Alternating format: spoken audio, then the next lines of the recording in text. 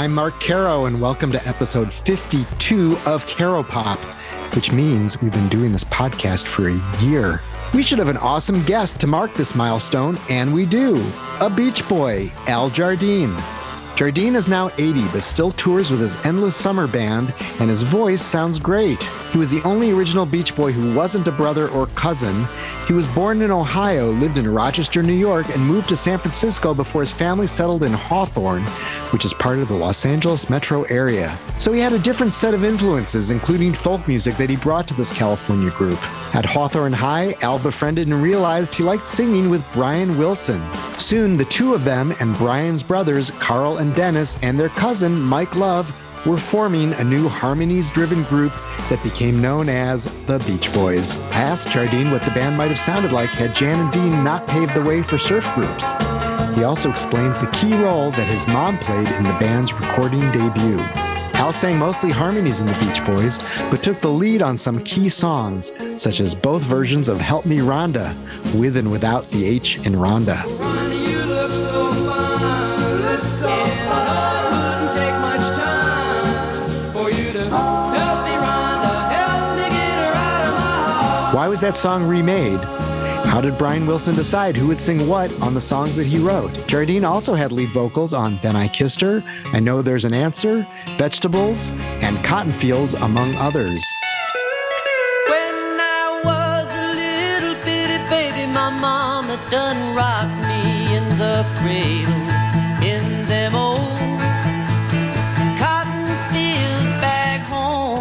Cotton Fields is an example of a folk song that he brought to the group, as also was true of Sloop John B. Then Brian Wilson came up with an elaborate arrangement for Sloop John B. for the brilliant album Pet Sounds.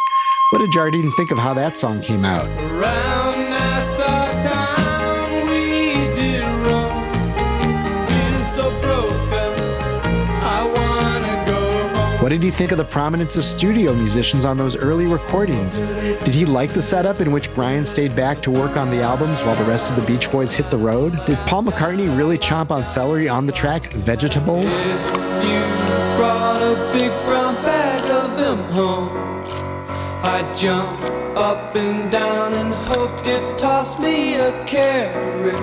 How much could the group have benefited from a greater understanding of mental illness at the time Brian was having his breakdowns? Everything changed after Brian Wilson was unable to finish the spectacularly ornate album Smile and retreated musically and emotionally. The music got simpler, and the other bandmates, including Jardine, got more involved in the producing and songwriting. Jardine's song California Saga, California, is one of the standouts on the band's 1973 album Holland and was released as a single. What does Jardine think are the highlights of that period? Which Brian song of the post-Smile era does he call one of those moments of pure genius? When does Jardine think the Beach Boys hit their peak as a band? His answer may surprise you. The Beach Boys eventually splintered, with Mike Love taking ownership of the name and getting involved in lawsuits, including with Jardine, over its use. In 2012, surviving Beach Boys Mike Love, Brian Wilson, Al Jardine, Bruce Johnston, and early guitarist David Marks mended fences long enough to embark upon the Beach Boys' 50th anniversary reunion tour and to release a new album, That's Why God Made the Radio. But Love soon took the Beach Boys name back for himself, with Johnston still in the fold, and Jardine and Marks toured instead with Brian Wilson, which Jardine still regularly does. Jardine had hoped there'd be a 60th anniversary reunion tour in 2022, but, well, you'll have to hear from him why that didn't happen. Instead, Jardine has kept busy touring with Brian and with his own Endless Summer Band, in which his son Matt expertly sings the high Brian parts. I saw their recent show at City Winery Chicago, and it was a wonderfully entertaining combination of music and storytelling. Brian's daughters, Carney and Wendy Wilson, perform with Jardine at some shows as well. Jardine also has a new, slightly old solo album, A Postcard from California, which came out in limited form in 2010, but last month received a broad release from Universal Music and now can be streamed on major platforms. It's a combination of new songs and remakes, with Glenn Campbell guesting on the title track, Neil Young, David Crosby, and Stephen Stills performing on A California Saga, and various Beach Boys, including the late Carl Wilson, making cameos. Never thought I could love you more. And every time you're near So Al Jardine has a lot to talk about, and he does so with great humor and a keen eye and ear for details. So listen up to this Caro Pop episode. It may be the best trip you've ever been on. You were born in Ohio and you lived in Rochester and San Francisco before you ended up in Hawthorne. Like, how did that shape you? Yeah, I think that did a little bit. Well, because I was always homesick, you know. Because being from the Midwest, and you go through changes like I went through. It's like I'm kind of like an Air Force or an Army brat, you know, where you're constantly moving around from one town to another with new friends. Always having to make new friends. Always going to a new school. You know, that's a challenge in itself. And so I was always thinking about, so folk music for me was a comfort. You know, folk music was my original passion, and doo-wop music. That's what a funny combination, huh? But anyway, the folk music always gave me that comfort feeling of, well, someday maybe I'll get back home, you know. It's like a lot of my music is about going home, a lot of my personal stuff. Right. And it kind of gave me a window of opportunity in a way to write about things. So, yeah, my postcard album is kind of like my new home, my reimagined home. You know, like we all actually, America's on the move all the time. We're all on the move, constantly moving west, actually. And so there's always that theme too, which is in my postcard album. Right. About moving west. So it's just pretty cool. That gave me a different point of view to share with the band, because they're all born and raised in Los Angeles, you know. So they really didn't have any of those kind of experiences. Right. And of those original Beach Boys, you three of them who were brothers, one of them who's a cousin, and then there's you. So I don't know if that made you sort of the arbitrator of, when people would disagree, or if that sort of felt like. Yep. At some point it was like that. Yeah. I was often, they looked to me, but we always respected one another. And pretty much if one person felt strongly about something, the rest of us would generally support that person. It was that way for years. They'd always, support each other. So that was nice too. What was the first point where you realized that your voices just sounded amazing together? Pretty much instantly.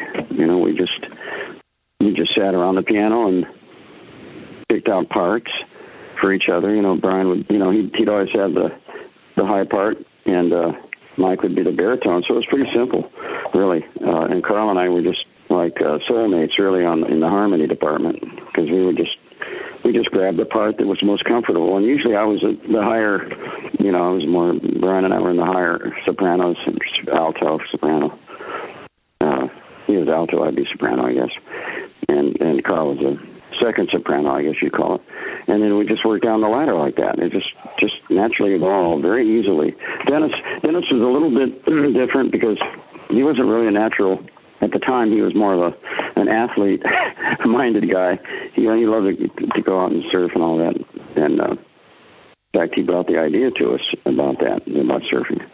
But he had a good, excellent ear as well. I mean, all the boys, together, they had a great sound, I thought. Absolutely. And he was a budding talent, but overshadowed by his brothers, really. And so he sometimes would duck out. He would just check out every once in a while, and then it was a quartet. So we kind of originally started with a quintet, and it kind of boiled down to a quartet. So he wasn't in the vocal mix as much, right?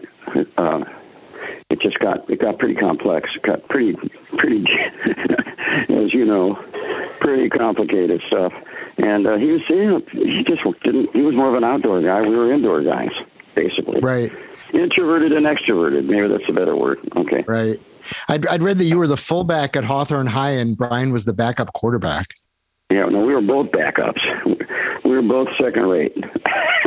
Because fullbacks are usually kind of big, bruising, blocking guys, and I don't see you as this big bruiser.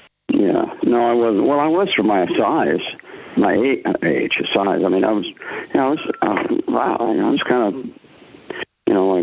muscular, you might say.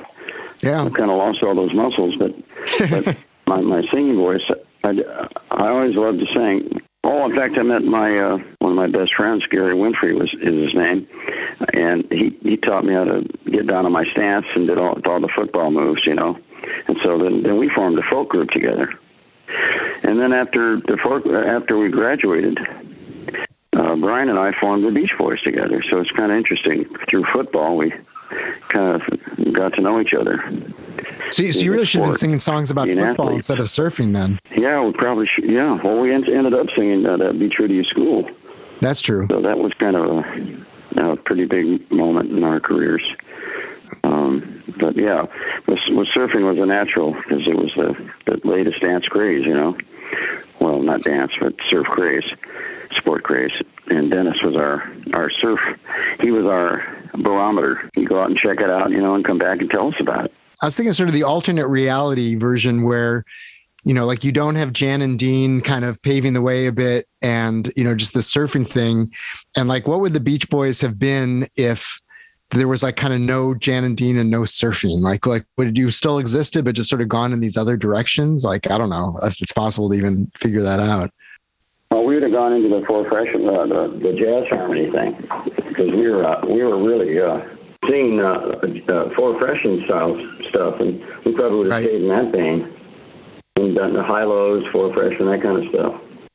And then at some point you would have been inspired by rock and roll and the Beatles and all of that anyway, I would imagine. Well, we might have entered it. We might have done some doo-wop, but no, Jan Barry set the template for Mike's baritone stuff. Mike was really our Jan Barry. Right. And he could, you know, bump, dip, and all that stuff. You know, so it kind of worked for us. Your mom had a key role in getting the band going too, right? Oh yeah, big role. She financed us for our first song, our first recording. Because Murray Wilson didn't believe, he didn't like rock and roll. I don't think he was more of a Lawrence Welk kind of guy. You know, he liked that kind of accordion music and stuff, and so he wasn't really ready for it. And so while he was away on vacation, we auditioned for my mother, and she forked over the money to rent the equipment, because we didn't even have all we had was a piano, so all of us had to learn to play instruments. Wow. As well. So that was quite she put her best foot forward, because if we hadn't returned that equipment, she would have had to pay the deposit on it, you know, $300 I think is what it was, deposit, which was a lot of money in those days. So she should probably get some royalties for managing the band. And you're playing stand-up bass on Surfin', right? Yeah. So yeah, I played stand-up upright bass. On the demos, we also did demos for Capitol and stuff like that. So that was my role, was picking up the bass guitar, or stand-up bass, I mean. And then we got signed on the basis of that first recording. And then we went electric after that. At what point were the Beach Boys playing like as a band, and at what point were session musicians starting to be brought in? Around Surf City, Jan and Dean Surf City, right around there. That's when we were touring a lot by then on the hits, and Brian was staying home, and he discovered that he didn't have to wait for us to come home anymore. He was studio musicians. How did you feel about that? I felt great. That was fine with me. I was beat up during 100 days a year, 150 days a year. Yeah, I was delighted. You were used to singing in the ensemble, and Brian said, "Hey, I got the song 'Help Me Rhonda. You should sing this one." Were you happy about that? Were you nervous? Both? Yeah. Well, it was another day in the studio for me. I mean, it was a big deal, because Murray was there, and he was still trying to produce the Beach Boys, and it got very contentious, and it was it was nerve-wracking. That particular session was nerve-wracking. So was that the session for Help Me Rhonda on Beach Boys Today, the one with R-O-N-D-A, or is this the remake that was the single with R-H-O-N-D-A? Oh, yeah, I'm talking about the remake, yeah. That was the one, yeah, because that was a big day. Big day. All of us in the studio, including Dennis. It was one of those kind of old-fashioned recording sessions where everybody got in a room together and played and sang together. It was a big day, put it that way. Yeah. And including family members. So, you know, we weren't really ready for the production problem, you know, to have to worry about the politics of making it. So that's probably the day Brian became the actual producer, because his father decided he wouldn't interfere anymore. Like, it's a great song. In the first version, you know, it's kind of an album track and it doesn't really stand out. And it has this goofy thing where the volume is getting louder and then softer at the end. And it seems like someone said, wait a minute, this song deserves better. Let's remake it. Terry Melcher called us and asked if he could record the song because he thought it was a hit single. And that's how that happened. And then thankfully he agreed not to record it and allowed us to re-record it. And I mean, that doesn't happen too often, because usually the competition just goes ahead and does it, you know, and they don't care, you know, who wrote it or whatever. They're just only interested in their own, you know, their own interests. But he actually held off, and then we went in and did the single, and we had a number one hit with it. So thank you, Terry Melcher. Yeah, right. Back in 1965 or so, there were like a lot of covers of these songs. Kind of, you know, there would be like 5 different versions of Hey Joe out at the same time and stuff like that. Yeah, with the white axe and the black axe. You know, the white guys, like, they go right in and snatch away a number one hit from like, you know, from like the Four Lads when they did the Shaboom. Oh yeah, they covered Shaboom, the Cats, something Cats, Crew Cats. Oh, Crew Cuts covered the Cats, whatever, and they got the number one record, right? So it was like, it kept happening to them, and Bill Haley would steal stuff from the Turner, Big Joe Turner, with Shake, Rattle, and Roll. So yeah, they're always stealing from one another. But Terry actually asked permission, which is pretty amazing when you think about it. Yeah. Well, yeah, and then you got to sing a number one hit, so that's cool. Yeah, no kidding. He always wanted to be one of the Beach Boys. He always wanted to be Brian Wilson. Let's put it that way. So who decided like who sang what at that point? And you know, just like either singing lead and also just like the different parts. Like, would you guys work out the harmonies on your own, or was Brian at that point saying, "I want you to sing this and you sing this," and Mike saying, "Well, wait, I want to sing"? He already had it figured out. He already had it all figured out. He could hear my tone in his head. He's an amazing singer and arranger, and he knew the voices just like we all did. And so he knew us better than we knew ourselves. So he knew I was going to sing that song. So he arranged it for me. And then the backgrounds, that's one of the few songs I didn't sing backgrounds on, interestingly enough. I did the leads, and then the boys would come in and do the background parts, and then we'd mix it all together. But one time I got a little rest on the background side. But and Dennis sang the backgrounds and helped me around it. Probably sang my part for all I know. Obviously, there was a lot going on with Brian at the time, and you know, in the mid '60s, there wasn't that much understanding of, you know, mental illness.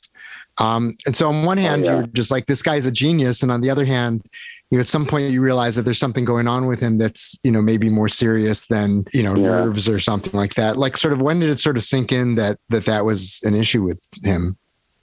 Oh, geez, I don't know. We were sitting together on a flight to Houston in October '64, and he just had a nervous breakdown right in front of me.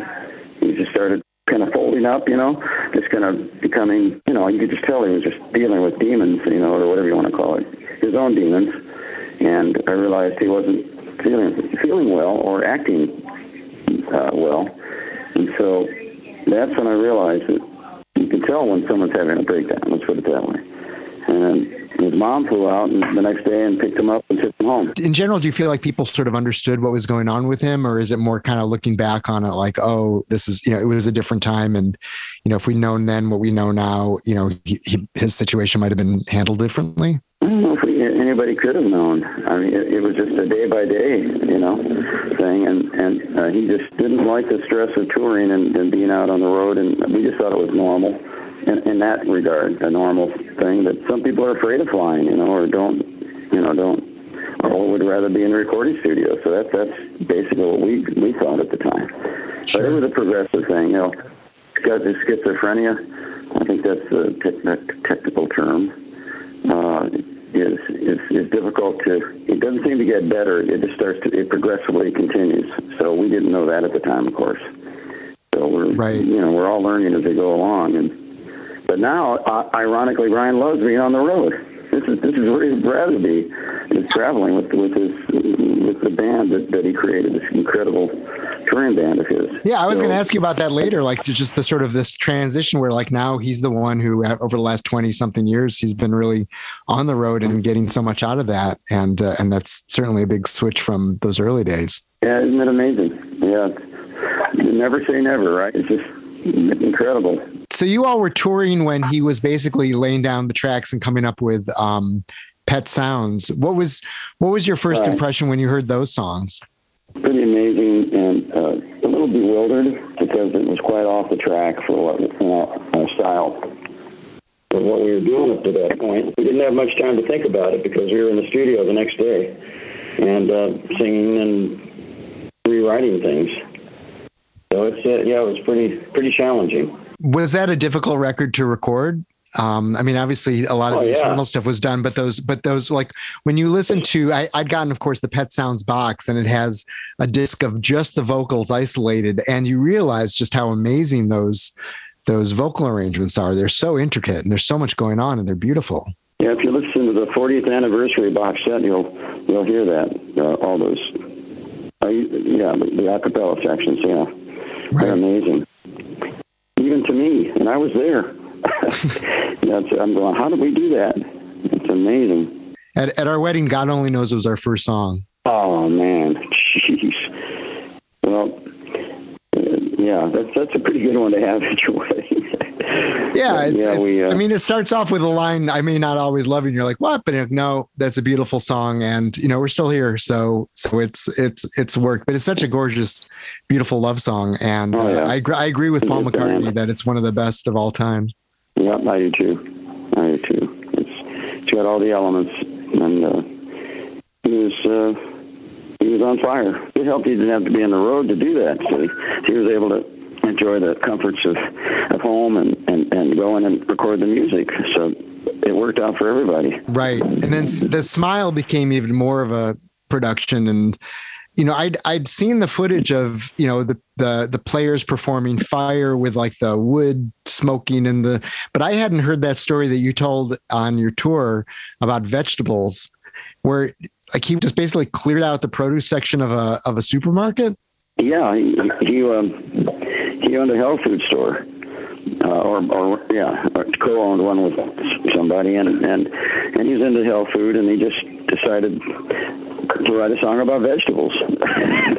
He was getting pretty far out at that time, and I thought it was charming as hell.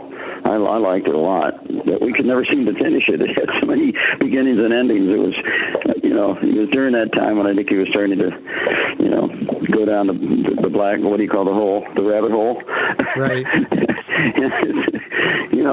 We had a lot of beginnings and endings that never turned into songs. In fact, you'll hear some of those on the Feel Flows album that we just released. Right. And on this upcoming one in November, there's another batch of unfinished things, but it's pretty fascinating. But he'd actually spread vegetables all over the studio. I don't know about the sloshing around in the studio, but that's what the recording engineer. I wasn't at that tracking session, but the video that you saw shows the recording engineer talking about the sloshing around in vegetables.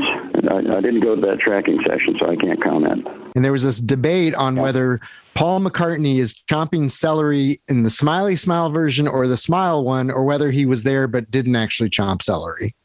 That's a good question, because I don't recall Paul doing any chomping on celery, but that could have happened after I left. Sometimes the singers, me in particular, because I was singing the lead and filling up water bottles and trying to finish the song. I tuned up some water bottles and made a little calliope. But after a while, we'll go home and Brian will hang back and do a little mix, and Paul was there. They very, very well could have added something after I left. I know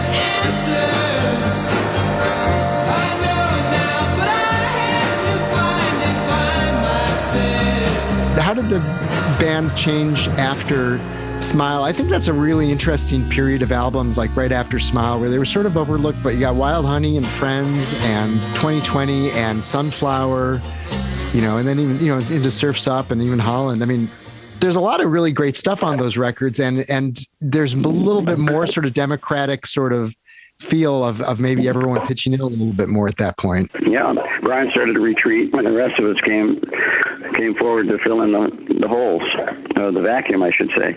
Yeah, we were all writing and producing and arranging, and it was great, and we had a lot of fun. And every once in a while, Brian would come out with something extraordinary. One thing I'm thinking of is "Till I Die," the song. That song I walked in one day, and he had already finished it. Well, actually, he asked me to sing on it, come to think of it. But all of it sang.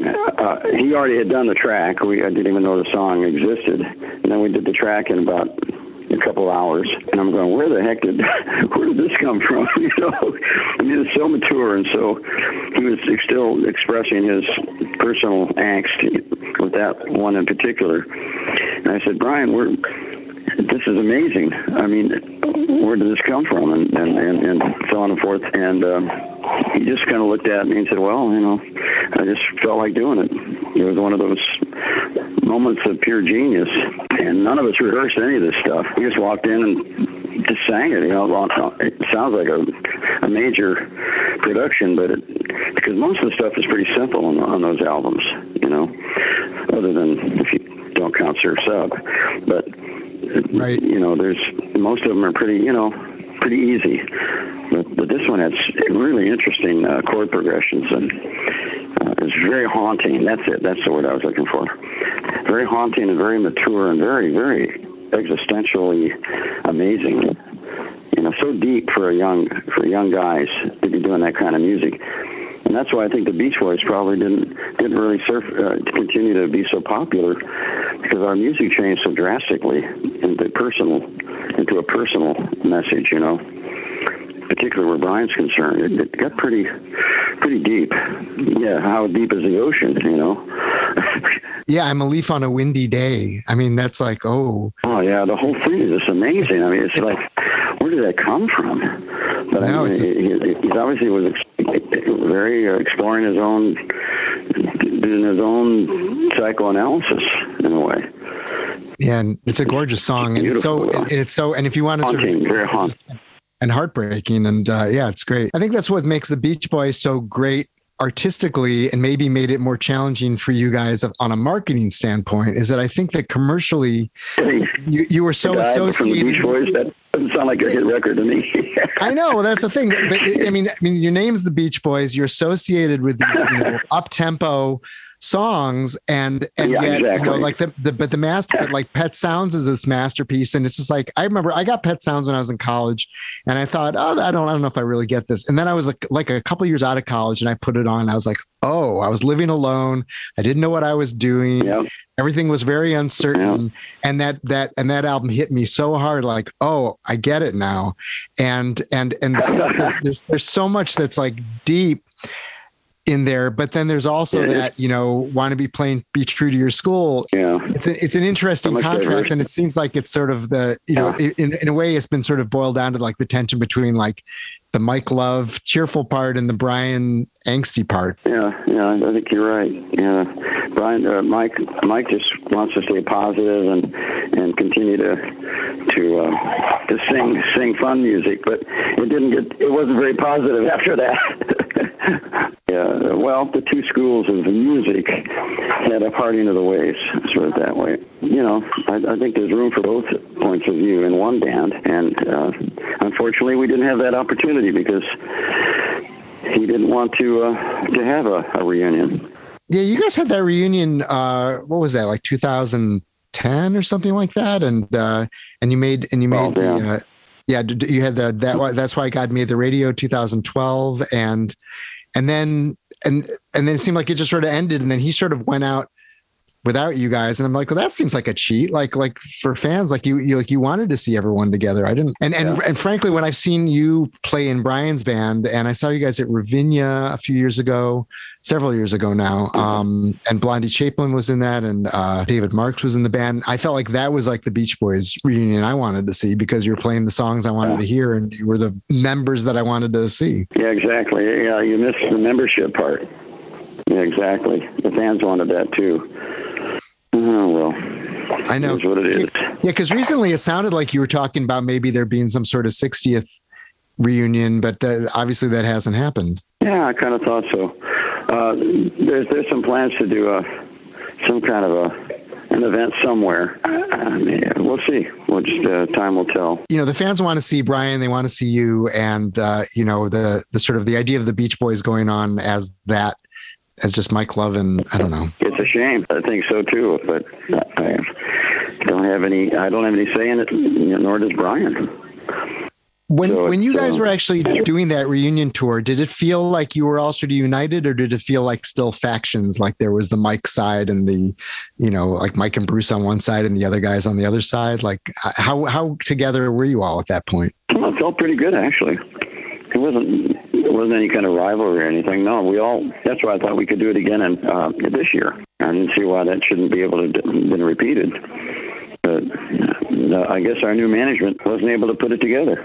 Anyway, but I'm enjoying Postcard from California, which you redo some of the songs that you'd done originally, like California Saga, California, which is, you know, an excellent song. And I love the original of it. And then on this version, you got Neil Young duetting with you on it, which is pretty cool.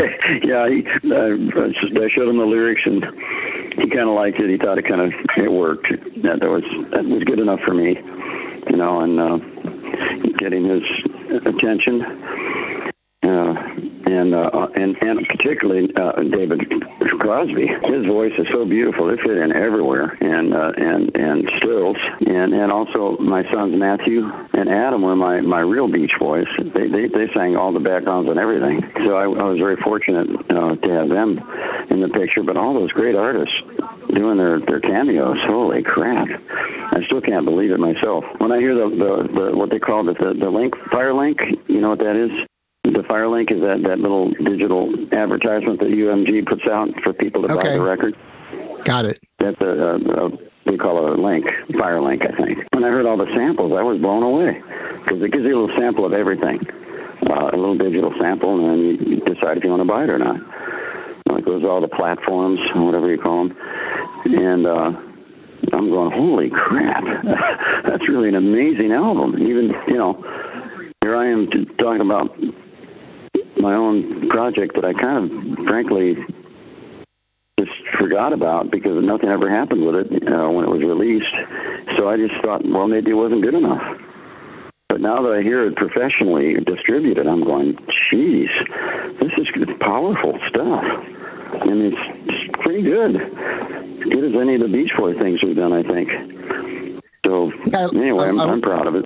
I like that version of Help Me Rhonda too. It's like a slightly different arrangement. You got Steve Miller on there. There's this big harmonica solo, and it's not like just trying to do it exactly the way it was done. It's sort of taking it somewhere different, but it's still obviously that same great song.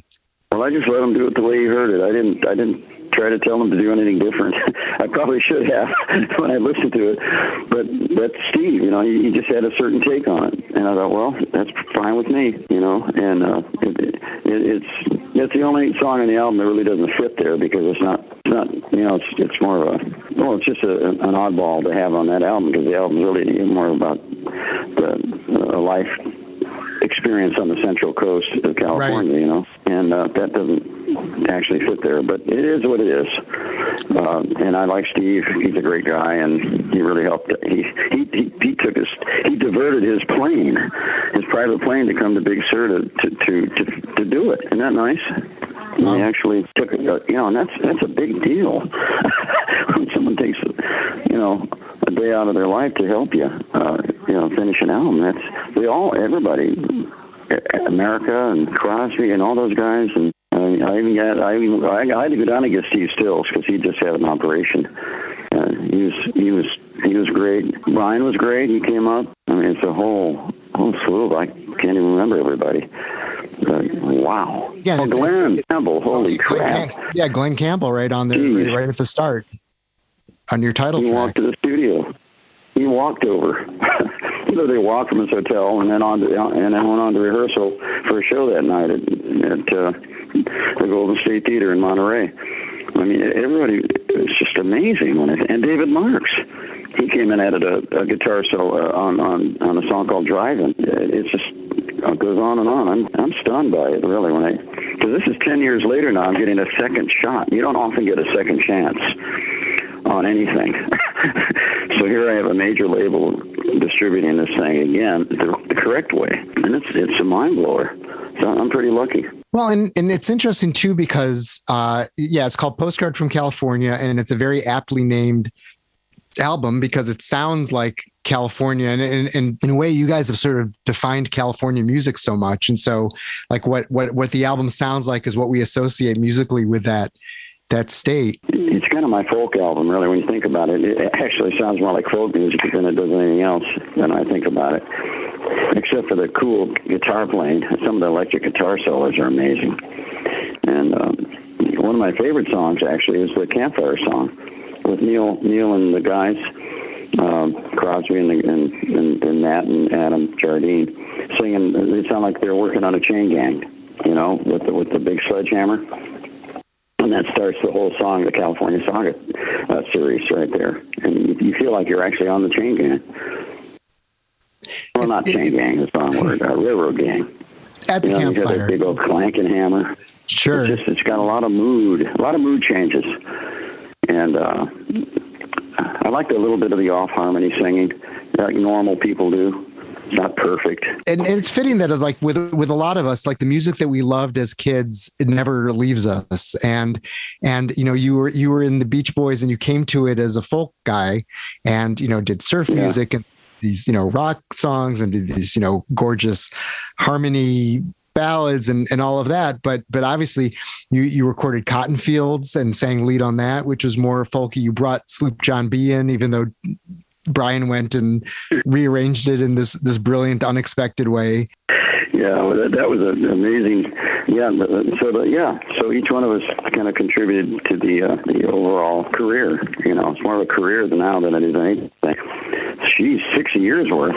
Can you believe it? When you originally brought in Sloop John B, how did you imagine that sounding on a Beach Boys record? A lot of harmony, like we did. Yeah, and I extended the verses to include an additional chord change that would give us rich harmony.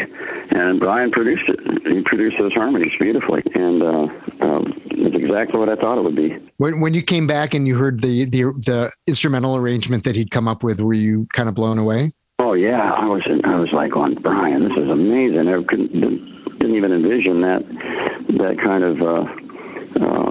But he had the wrecking crew there. See, if we had done it, it wouldn't have sounded that way. But yeah, I'd have given a little more soft approach and been more traditional. But no, he had that great Carol Kay on bass, that bass part. Oh man, yeah, there's some. It's called production. Brian is a brilliant producer, and I didn't do too bad myself on the arrangement, but it was a masterpiece. So we've had folk music, we got doo-wop, most of us love doo-wop, and so we had some great doo-wop stuff, and it just never ends. I mean, we could keep going if we wanted to, we probably should, but it takes a focus. You have to be focused and have to want to do it. But I've got a great recording studio here that's not being utilized properly, so I should get the guys together again. But we'll see. I got a lot of bits and pieces left that I need to finish too. At what point did you feel like the Beach Boys as a band, like you guys actually playing together, sort of peaked? Like what was, we have Dennis on drums and you guys like playing live and everything. What was sort of the pinnacle of the Beach Boys band?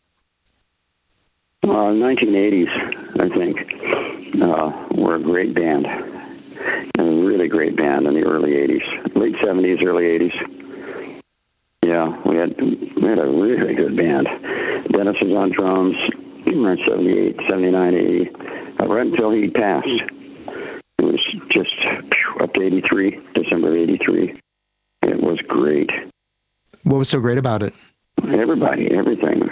Geez, I had a hit record. I had a hit record in Europe with the band called Lady Linda. Right. And because we were kind of had a dearth of single success, anymore. And Come Go With Me, the little Del Viking doo-wop song that I arranged and produced. That was a hit. So that was a great period of time for me. If you had to sort of go back and like listen to the music of any sort of era, what would it be? Or perform it for that matter? The 50s. I love the 50s, the doo-wop stuff. That stuff you grew up with is what never leaves you. And same with Brian. When we're on the bus, all he does is he just tunes in on all the 50s and 60s stuff. And, you can't, it never leaves you. Never. Because the harmonies are rich and the songs are rich with humor and fun. A lot of the songs are just, the doo-wop stuff especially is just fun. It's like fun music. It's not angry, sometimes you hear music now, it's a little bit angry, because people are frustrated, hip hop a little bit, a little bit angry stuff. And I just want to have fun right now in my listening to music. And my wife helps me. She helps me a lot because she has taught me to enjoy the 70s decade of music, which I kind of had tuned out on because I wasn't interested in changing my playlist, But boy, there are so many great bands from the 70s. So what's stuff from the 70s? So what are you listening to from that? Well, Fleetwood Mac, and especially, the girls in Fleetwood Mac, their stuff. Right. We met Stevie up in a concert. She was opening up for in Oakland for Tom Petty, and so we went backstage and met Tom and Stevie, and she was playing Beach Boy music on her. She was making up for the show.